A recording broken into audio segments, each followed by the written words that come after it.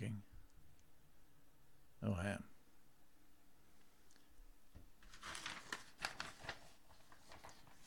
What you should know, number 1. Transparency. When I think of transparency, I think of the invisible man's pants running down a country lane all by themselves, just behind the shrieking farmer's wife. Somebody says transparency, I see right through it. Ray Milland, the man with the X-ray eyes, enjoyed them at first, but was soon driven mad by everything he could not help but see. The Shadow, who knew what evil lurked in the hearts of men, could cloud men's minds so they were not able to see him. But since men's minds are always in a haze anyway, no big superpower deal. If transparency is all the rage, why all the fuss when your sisters pass through the TSA photo machine draws a crowd? Or why yell, "The door!" at those who tinkle with it open?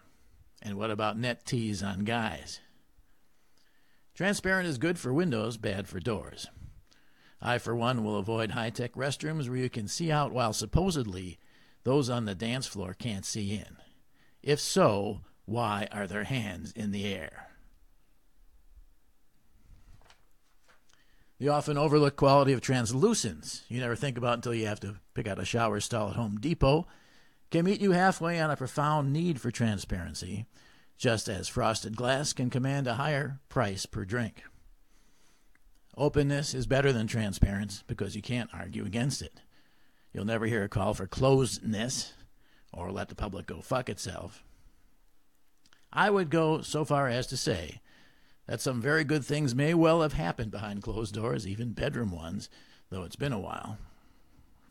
Smoke-filled rooms, not so much, as I learned at an early age, when I had to sit with my dad and his smoky, smoking generation in the schwitz at the Jewish Center.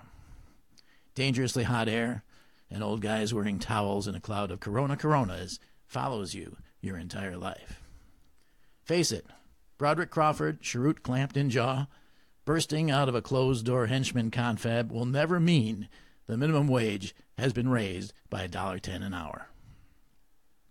On the other hand, these guys yell so loud, it's as good as an open-door policy. What you should know, number 1, transparency.